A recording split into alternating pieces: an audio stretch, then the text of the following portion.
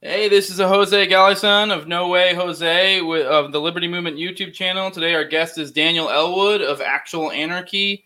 Real quick before we go into it, I come to clarify something because I was just thinking about it. I feel like maybe you guys might be a little confused. The YouTube channel, our YouTube channel, the Liberty Movement YouTube channel, is not meant to just be the No Way Jose spot. Like, we're trying to have a group of shows. So I don't know if you've noticed, we had another show that popped in there called Daniel 3. I know it's funny. I'm trying to be like less confusing. It might be more confusing because I have another Daniel here. Not this Daniel, another Daniel. And he does an anarcho-Christian type show. And so he has his own channel as well. He's going to be hosting the content on our channel. He'll have it on both, but like stuff that more fits the stuff that we would want to see is going to be on there. And he'll have like longer content and other content on his channel. So point being, we're trying to get other stuff on there too, get other stuff popping. If you are interested too, if you're someone who's always wanted to start a show, if you have something, what we're trying to do is we're trying to be cultural and non-political, vaguely. I mean, I know you can get in the weeds in your definition of what political is, but like say, for example, you want to do a sports show and you're just a liberty-minded individual. I mean, cool. You know, like hop on. We're kind of, the way we say is we're trying to sort of play leftist games where it's like, they put their people up and help elevate each other, you know. We're kind of doing the same thing. So it doesn't necessarily have to be a libertarian show, but we're just trying to find people within that space that are doing just different stuff and kind of help them out with what they're doing, you know. And we kind of figure, you know, have a holistic approach if we kind of work together and kind of, you know, help build up our content. And if you want to like deuce out at any time, go for it. Anyways, I could go on a whole long spiel with that. We'll get to our guest, Daniel. Oh, I just had a brain fart. Daniel, what's up, man? Hey, how we doing here? Yeah. Oh, I want to just let everyone know real quick. It's not the video. Daniel's just a fuzzy face. So That's right. It's Movember has now ended, and so yeah. I'll be cutting this off soon and be less fuzzy. I assume that'll sharpen my camera as well. Yeah, you just have a low resolution face. That's right. Yeah. So Daniel, he's of the God dang it, I'm just like stammering today. The Actual Anarchy podcast. I'm just gonna want to have you take a minute to talk about yourself, introduce yourself to our audience, and then also your podcast as well.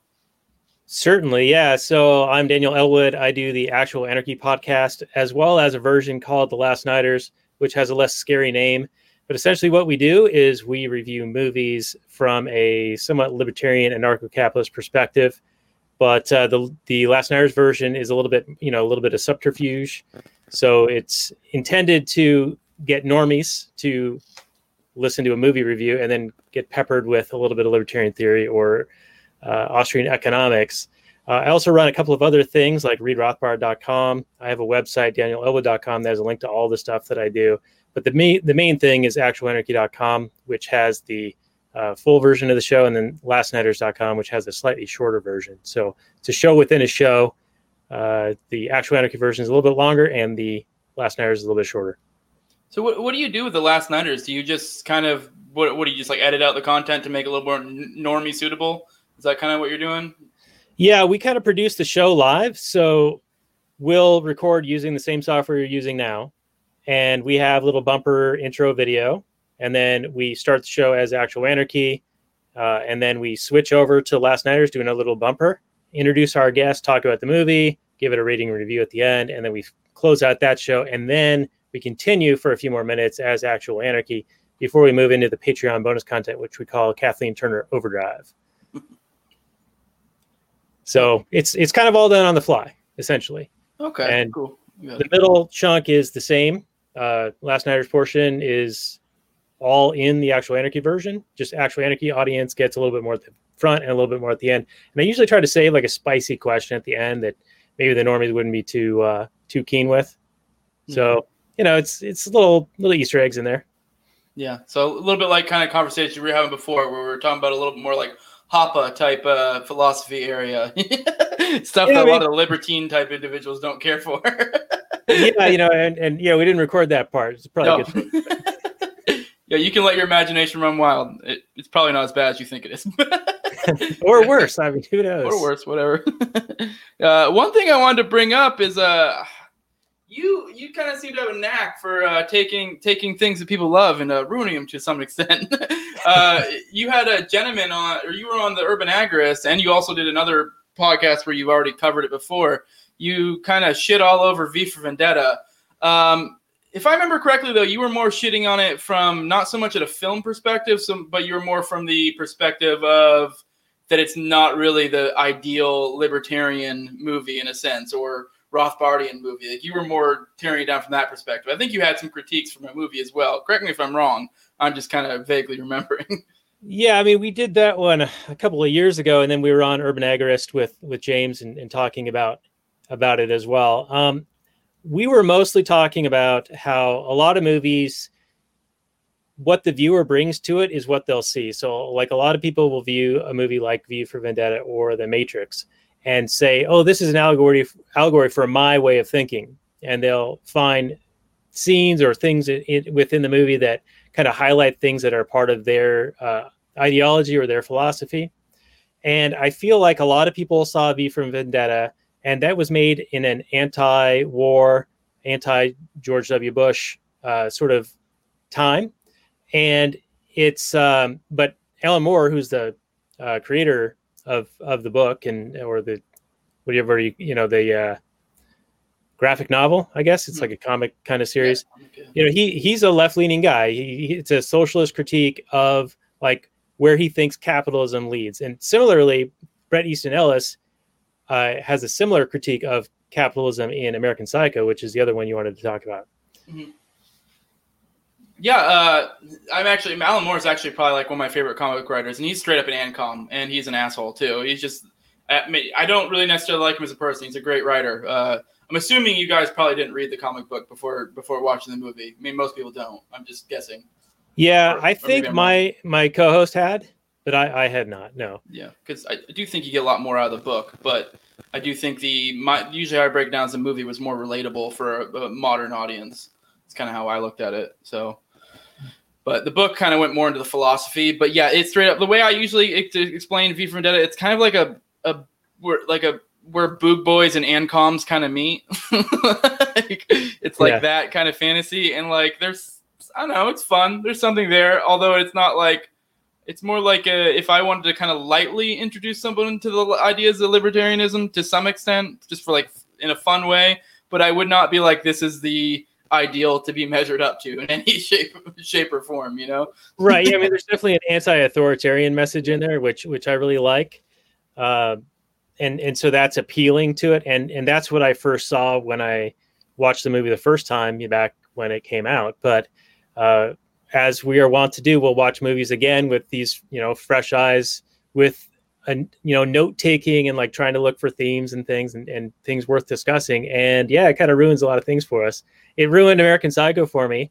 One of the things we really noticed when we did our review of it was that as cool as the scenes are and as memorable as some of the scenes are, if you can take those scenes and move them anywhere within the structure of the movie, and there's not really much of a plot holding it together, that becomes a bit of an issue. So I likened it in our review of like listening to music and not knowing all the lyrics, like knowing some of the lyrics and sort of like singing along, but only sort of.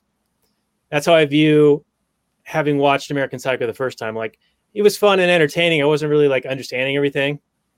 And I think part of it is because like there's not a whole lot to understand as far as the narrative plot structure. But there are definitely memorable scenes, and Bale gives a very charismatic performance. It was the thing that, made him break out. And it's one of those few movies from that era that you'll still remember. There's always a handful of movies from every year that are just like the ones you'll think about 10, 20 years later. And that's one of them. Yeah. No. Yeah. I don't know if you want to do it this way and have maybe you go full on into your review of it, of it, and then I'll kind of provide some critique, because I do think there's an interesting have you gone deep into the rabbit trail or at all into the whole like Konkin essentially and agorism? Because I think there's something interesting there in breaking it down from a libertarian perspective of that movie. I know that's kind of jumping the gun a little bit. I'm just kind of curious. If you haven't, that's fine. Most people haven't. Because one of the most renowned things that Konkin's known for is having a kind of a dispute between Rothbard, and it's very similar to kind of the focus of your criticism of the movie. Sorry, I threw a lot at you there, but take what you want. No, it's fine. No, I'm familiar with Konkin and agorism in a peripheral way. I haven't read him, but I am familiar with like the concepts of counter economics and doing things, gray market, black market, etc. Things to avoid the state, bleed the state, whatever to weaken the state. Now, how effective those things are, I don't really know. Seems like they can just make up however much money they want. And it doesn't seem to affect them. Eventually, I think the Mises crack up boom will eventually occur, but if it hasn't happened yet, I don't know what it'll take. The debt has doubled under Trump, and it doubled under Obama, and it doubled under GWB. At some point, the chicken's got to come home to roost. So I'm not sure how much like a pocket of agorists, even if it's like 1 million people, is how that's going to affect it all that much. Okay. All right. Well, I probably got a little ahead of myself. That's something I should bring up later, but I think there's something interesting there because I kind of want to, after watching, because I have seen your breakdown of this. I already watched you basically gave a shortened version of it already, where it was kind of just not structurally sound and just kind of you didn't really seem to get the meaning. So I kind of have a rebuttal there to some extent, and also a lot of agreements. And then on the other side of a more looking at it through the perspective of Rothbard, I think there's something really interesting there. If anyone who's read Konkin might be getting what I'm getting at now, and I'll be a little less elusive when we get to that part. But I kind of want to get into. All right, you are completely right. The narrative structure of this movie kind of fucking sucks, and there are a lot of really cool scenes, and it is kind of all over the place. And after rewatching, because I just rewatched with my wife.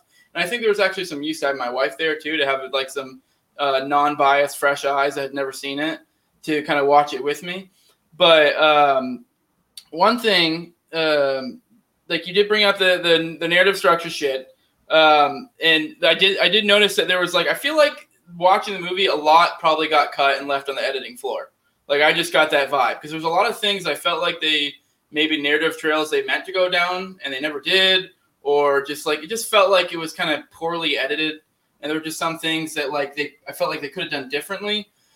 But I don't know if you got this out of the film, but the one big thing is that I always really loved about this movie is that the way that ends, and this could be just a matter of when it comes to art, people can kind of, it's subjective to an extent, and people can get different experiences out of it. I mean, I think there's kind of a balance where it can be like, this is trash, objectively. But for me, when I watched it the first time through, the way the ending was for me is it left it open to where it was like kind of is this real, is it not?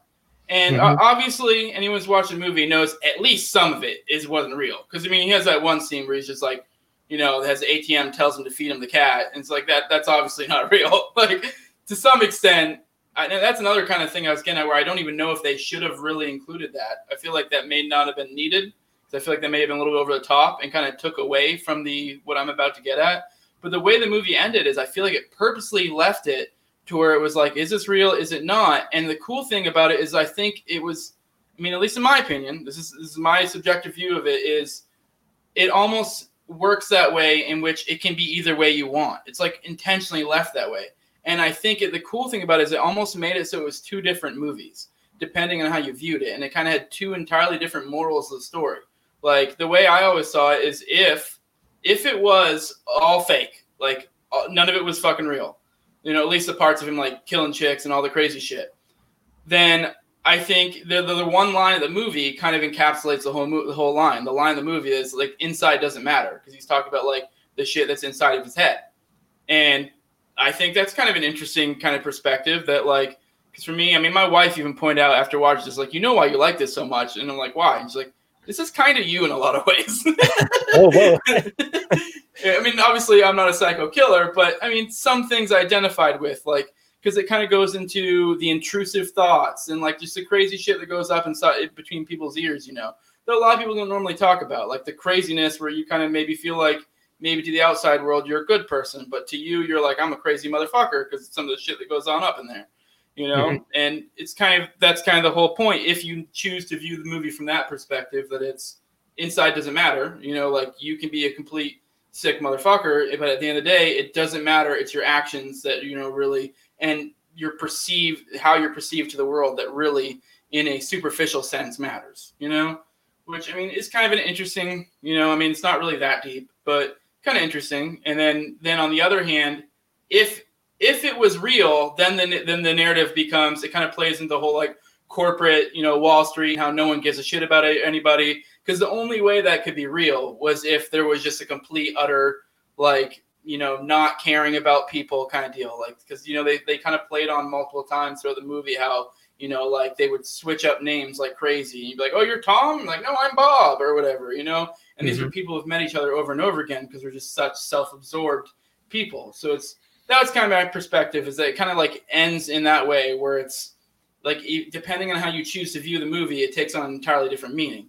And I think there was definitely a lot of room for that to be done in a better way, because there's like I said, there was a lot of shit that like I think they didn't really do a good narrative structure to where it was kind of bounced all over the place.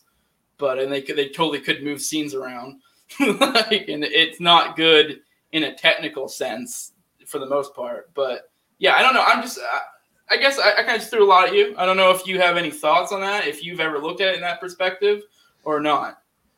Yeah, I think we brought this up a little bit in our episode, and my co-host Robert was saying, if this was all just in his head, then that would make him unhappy. Because then that's like a lazy way out, to present all this stuff and like, oh, but none of it was ever real. So you have this unreliable narrative structure. I agree that it can be read in different ways.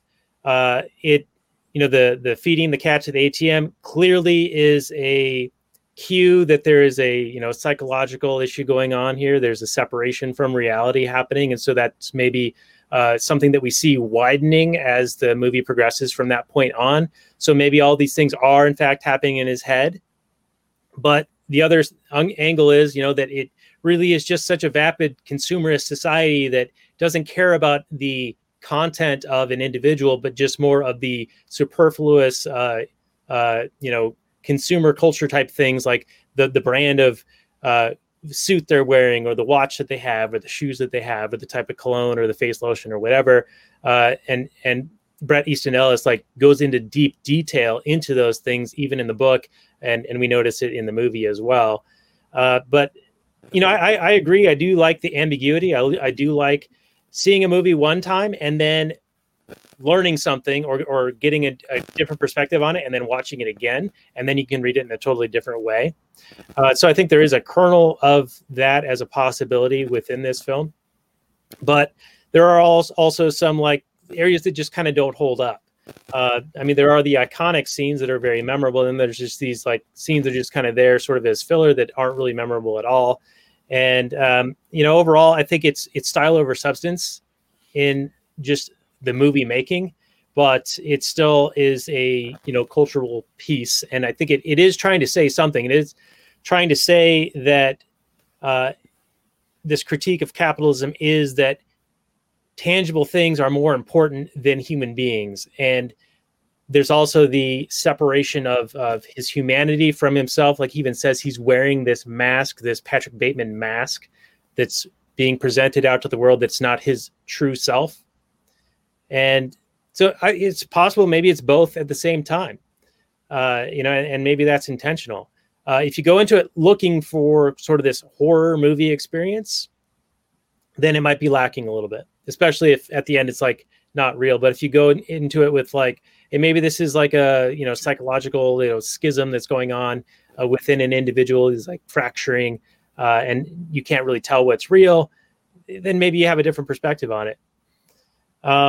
Overall, I still enjoyed the movie, and you can hear the full review. I think it's episode 183 of our show, and we had our buddy Pat McFarland of Liberty Weekly on for that, and he had done an episode on his show analyzing a chapter in the book, and that's episode 22 of his show. So you can find that at libertyweekly.net/22, and then actualanarchy.com/183 is our episode with Pat talking about his episode on the book, but talking about the movie. And I've gone cross-eyed. Yeah, I'll put all links for that too, or at least I'll try to remember to. I'll try to hunt all that down. And also, if you want to send me those links, I'll throw them in there too. But yeah, I guess that kind of works because they're going to get into. You kind of brought up the corporatism again. This kind of gets into the whole divide of Konkin and Rothbard. I think it kind of, maybe plays into this a little bit. Is one of their best known critiques, because whenever, I guess I'll back it up a little bit. Whenever Konkin wrote New Libertarian Manifesto, he actually sent out copies to multiple big names in the libertarian, movement. I think it was Rothbard. God, I can't believe I can't think of the other ones. There was a couple other big, huge names. But the biggest one, the most interesting, and he sent it to them so they could give him their critiques. And he included him in the book because this was his theory, and his thing was I want feedback.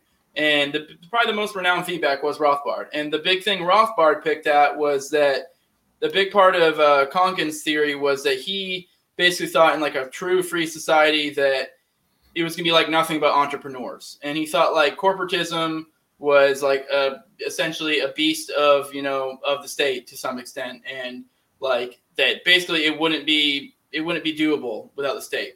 And Rothbard disputed that because he was a little bit more I wouldn't say Rothbard is a full on I think he understands those critiques to an extent, the corporations do get some kickbacks from the state, and they kind of to some extent exist off the state.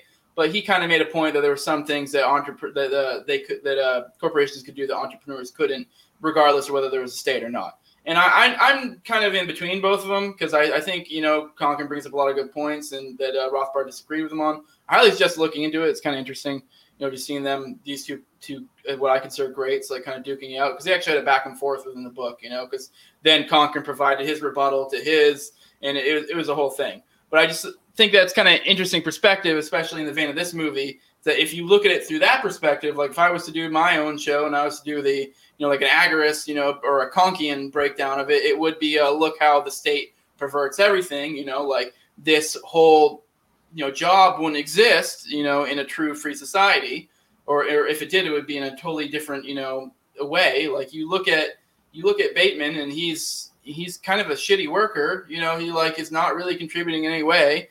I mean, I think me and you would both agree in a true free society, he probably wouldn't have that job. A lot of that is, I mean, don't get me wrong. I think they imply that his dad owns a business, so there is some nepotism there. So, I mean, maybe in a true free society he would, but it just, the whole idea of I think he was in Wall Street, right? Am I correct? I believe he was in Wall Street. Yeah, he was. Yeah. He bragged to the hookers about it. But, yeah, they're investment bankers or something like that. Yeah, something like that. So he was in Wall Street, which, I mean, there probably would be something akin to it, but it wouldn't be what it is now. So I do think that's interesting perspective to have, and then maybe how that interacts with the social of having these vapid, jobs, that really probably wouldn't exist and don't really contribute much in a true sense to society, are kind of leeches of the state and how the state perverts. Yeah, I just thought that was an interesting, how you can look at it through that way as well. So even from a libertarian perspective, you can kind of justify it, So yeah, I mean, if you have any input. There's a lot I would probably need to look at to kind of really form an opinion, but just off the cuff, I mean, I'd say that a stock market in and of itself is simply just selling ownership in a going enterprise. And the fact that it's sort of been co-opted and manipulated by the state doesn't mean that it necessarily wouldn't exist otherwise, just probably in a different form. But selling ownership shares in something is a way to organize capital into productive ventures. And they have a responsibility to, through the profit and loss mechanism, get feedback from the market telling them if they're satisfying consumers' needs, wants, and desires. And those that don't will end up losing money and eventually going out of business. Those assets will be sold off elsewhere. To your point about whether Patrick Bateman would continue to have a job, I mean, it's possible, especially with the nepotism that you mentioned. I think that the corporations in a state structure are given protections that they wouldn't otherwise have, like in a free market situation. And perhaps they are able to get larger than they might otherwise, as they are able to utilize government and political clout to get protectionist measures, regulations, and other things that are impediments to competitors. And so that would be a force that would make the size of a corporation could be smaller. I think it would be a contracting force because there'd be other firms providing those same goods and services at varying levels of quality, varying prices, et cetera, different strokes for different folks. Like we were talking about in some of the pre-show stuff with, cultures and people living in different areas in a more covenant type community style. Yeah, I agree. I actually kind of on there. Like, I don't know if I was necessarily said, I think I was implying that I do think it probably exists, but in a different form.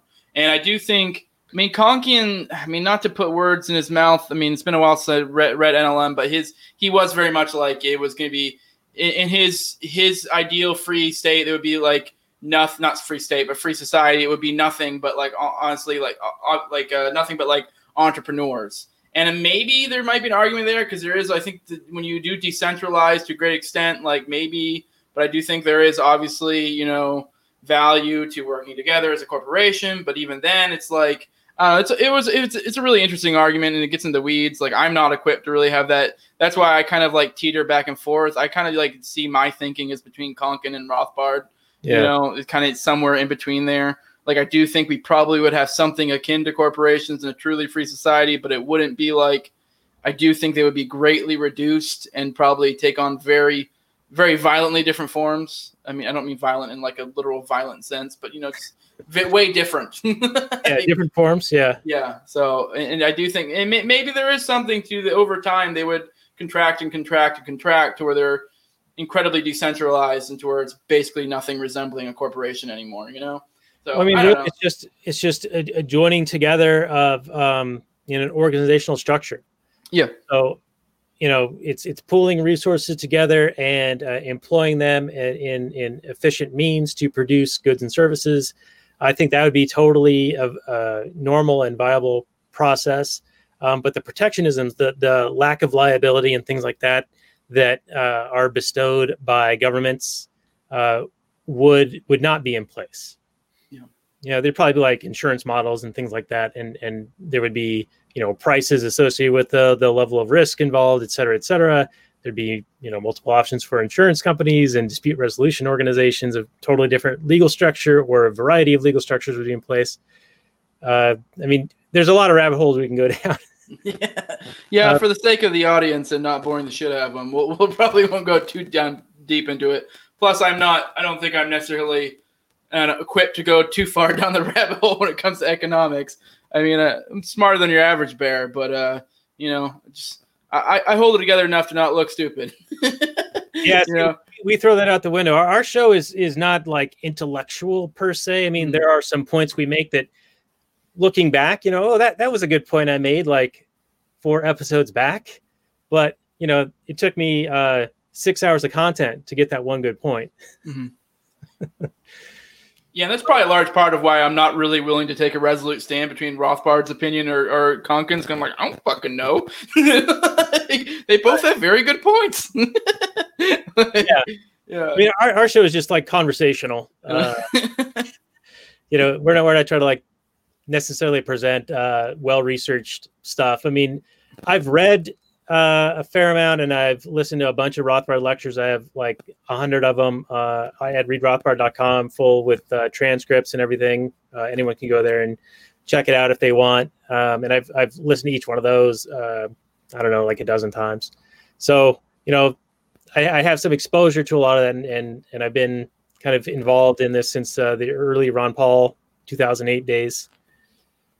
Yeah, Rothbard has a special place in my heart because I say often he's what threw me, because I sat on the fence of Minarchy and Anarchy for a long time, like a really long time, and I think it's a common thing for a lot of people. And it was Anatomy of the State that really put me over, because I think Anatomy of the State does a really good job of being like, as much as you want, it's not gonna fucking work. And that was kind of my thing. I was just like, well, if we had better people that did better things, then it would just work, But, Rothbard's kind of like, well, that's kind of retarded. That's like not going to happen. Not so many words. One of the clips I have is him deciding when he flipped from minarchist to anarchist. And it was when he was looking at the economic arguments of, monopoly means that there's going to be less competition, and so less incentive to improve or provide better service, lower prices, innovate, et cetera. And he's like, so why wouldn't I apply that to the judicial system, security services, government itself. Bingo, anarchism. Yeah, it's funny. Anarchy is just kind of just applying your principles thoroughly, because it's like, you can have a minarchist or generally point out, like, I'm not to make this a minarchy versus anarchy thing, but they'll point out, like, well, we need to do this because of X, Y, and Z. And it's like, well, why don't you apply that principle to whatever parts of the state you want to keep? And it's like, oh, well, because we need those.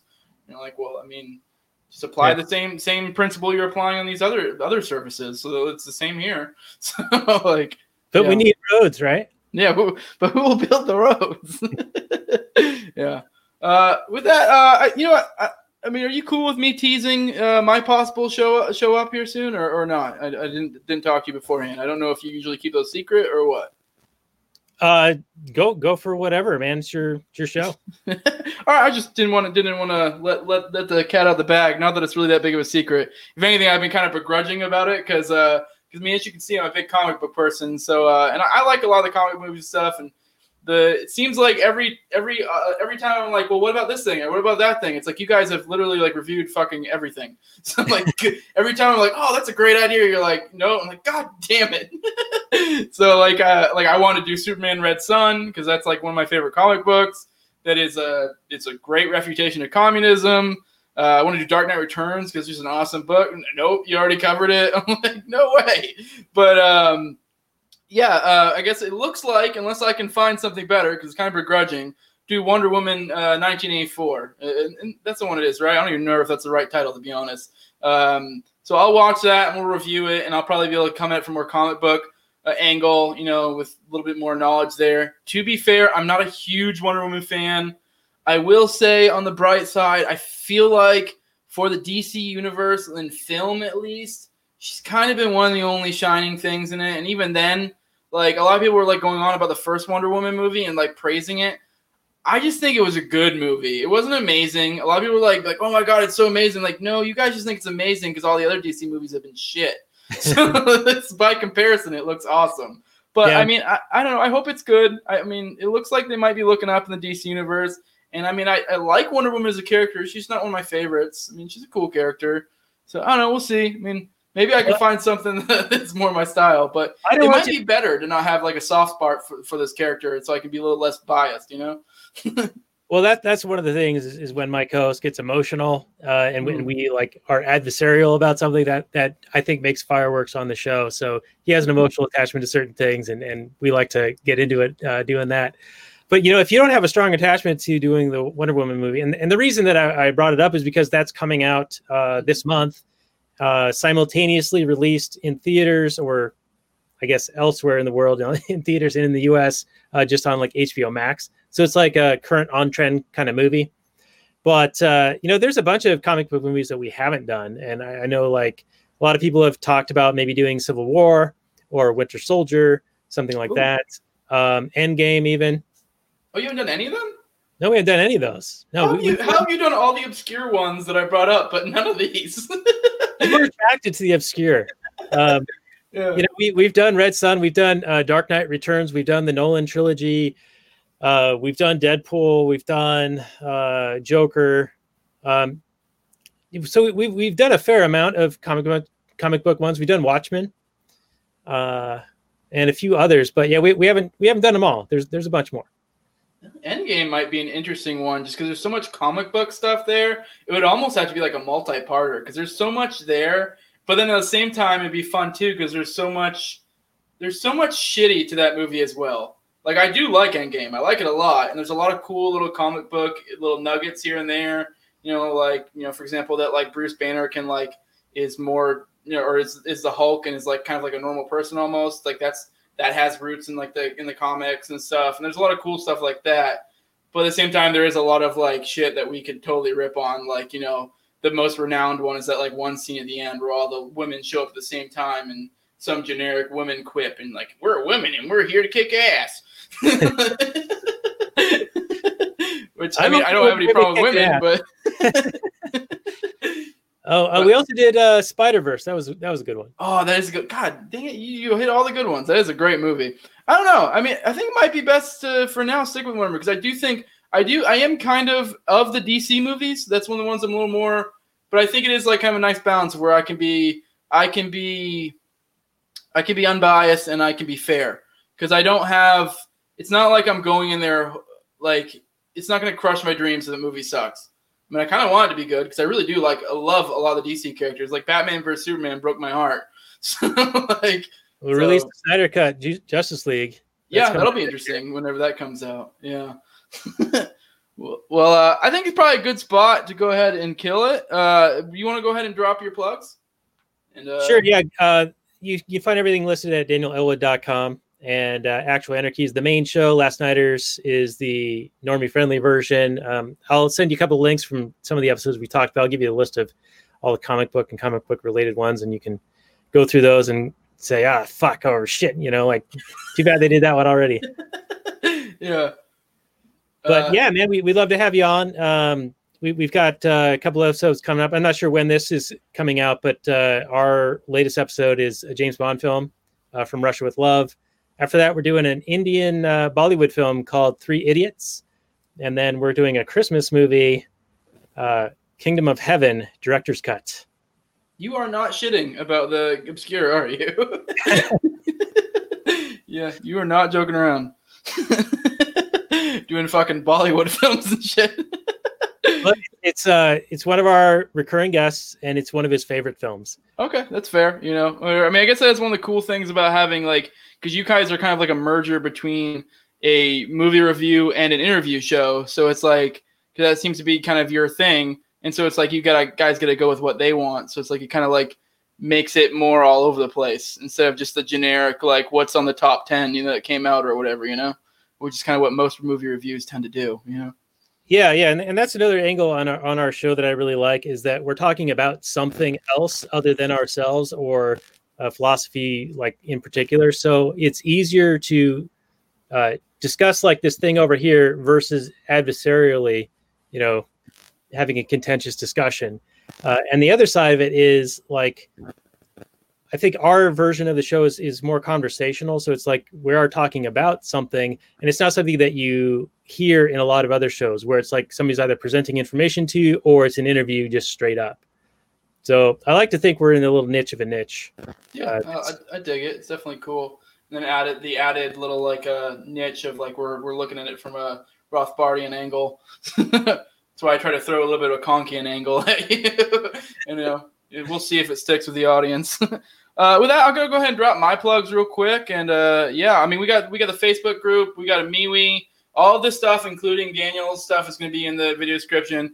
We got a library now. We got a BitChute. We're trying to expand. We got our email, thelibertymovementglobal@gmail.com. Sorry, I fucked that up. We're trying to also compile emails. So if you can, shoot us an email. Or if you're in the MeWe or the Facebook group, just hit me or any of the admins up. Send us your email. We're trying to make moves, set up a site or an email or a newsletter. So that'll be good to have the emails ready to roll. We also got the merch. You guys always see me drinking my alcohol over here, and I seem to get a little more ruckus as the show goes on, and that's why. You can see the little Liberty Movement insignia. We got my buddy, made a little store. He's got that. He's got shirts, all sorts of stuff. It's good stuff. I have a bunch of it. He also has some of them are he has some shirts that are for chapters. I think he might only have a Florida and Oregon one now. But if you're in one of the Liberty Movement chapters and you want one, let him know. He'll make it up. With that, share, subscribe, do all that stuff. It's been really great having you on, Dan. I had a lot of fun to come on, no matter what we end up reviewing, even if it is shitty Wonder Woman. Yeah, sometimes the bad movie's even more fun. Yeah. I mean, it's almost more fun because you get shit on if it's bad. If anything, it might almost be fun if Wonder Woman does suck, because then it's it's almost just fun. We just get shit on it and not feel bad. It doesn't really hurt my feelings too much. So yeah, I know a lot of people are excited about when they saw the trailer, and I think it's because that Stranger Things came out a few years ago and sort of brought 80s style back, the retro kind of thing. I think that's what they're playing off of. So there's that nostalgia of the 80s, and that. Yeah, and I think that's what's getting people excited about it. Yeah, I mean. I don't know. I haven't really looked into it too much. I've only watched one or two of the trailers. I mean, there's some cool stuff. I mean, I don't know. I know I heard rumors that the villain is going to be Maxwell Lord, which he has a lot of cool comic book lore with him, and there's a lot of cool stuff. I mean, I guess it's a little bit of a spoiler, for comics and what might happen in the movie, but one of the most defining moments of Wonder Woman's, just spoiler warning here, if you really care that much about this movie, one of the most defining moments of her character was her killing Maxwell Lord. And because she straight up murdered him, because, Wonder Woman's known as being one of the characters who was willing to cross that line, because a lot of comic book characters are all, uppity about not killing people. And she was never really one of them, but she kind of tried to stray away from it. And this was one of those moments where she just had to, and she straight up just fucking murdered him. Because I can't remember what the scenario was. I mean, I have to look into it, but it was one of those things where it was like, you got to kill him, and if you don't, other people are going to die. And she just unhesitatingly killed him. And it's kind of like one of those things that kind of followed her. It's kind of one of her defining moments as a character. I think she straight up broke his neck, all savage, like Superman did kind of to Zod, which doesn't make sense for his character. But whatever, that's a whole other side tangent. But yeah, no. So, I mean, there might be some cool stuff there with that. I mean, I don't know.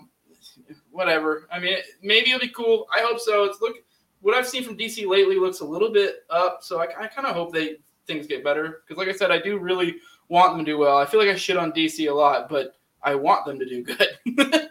Right. Yeah. And those points you're bringing up, if those are related to this particular film, I think those would be totally worthy of discussion. So either way, it's going to be great content. Mm-hmm. Yeah. But all right, that's don't want to keep meandering. So that's probably a good spot to stop. So with that, I'll see you guys again next time. Deuces.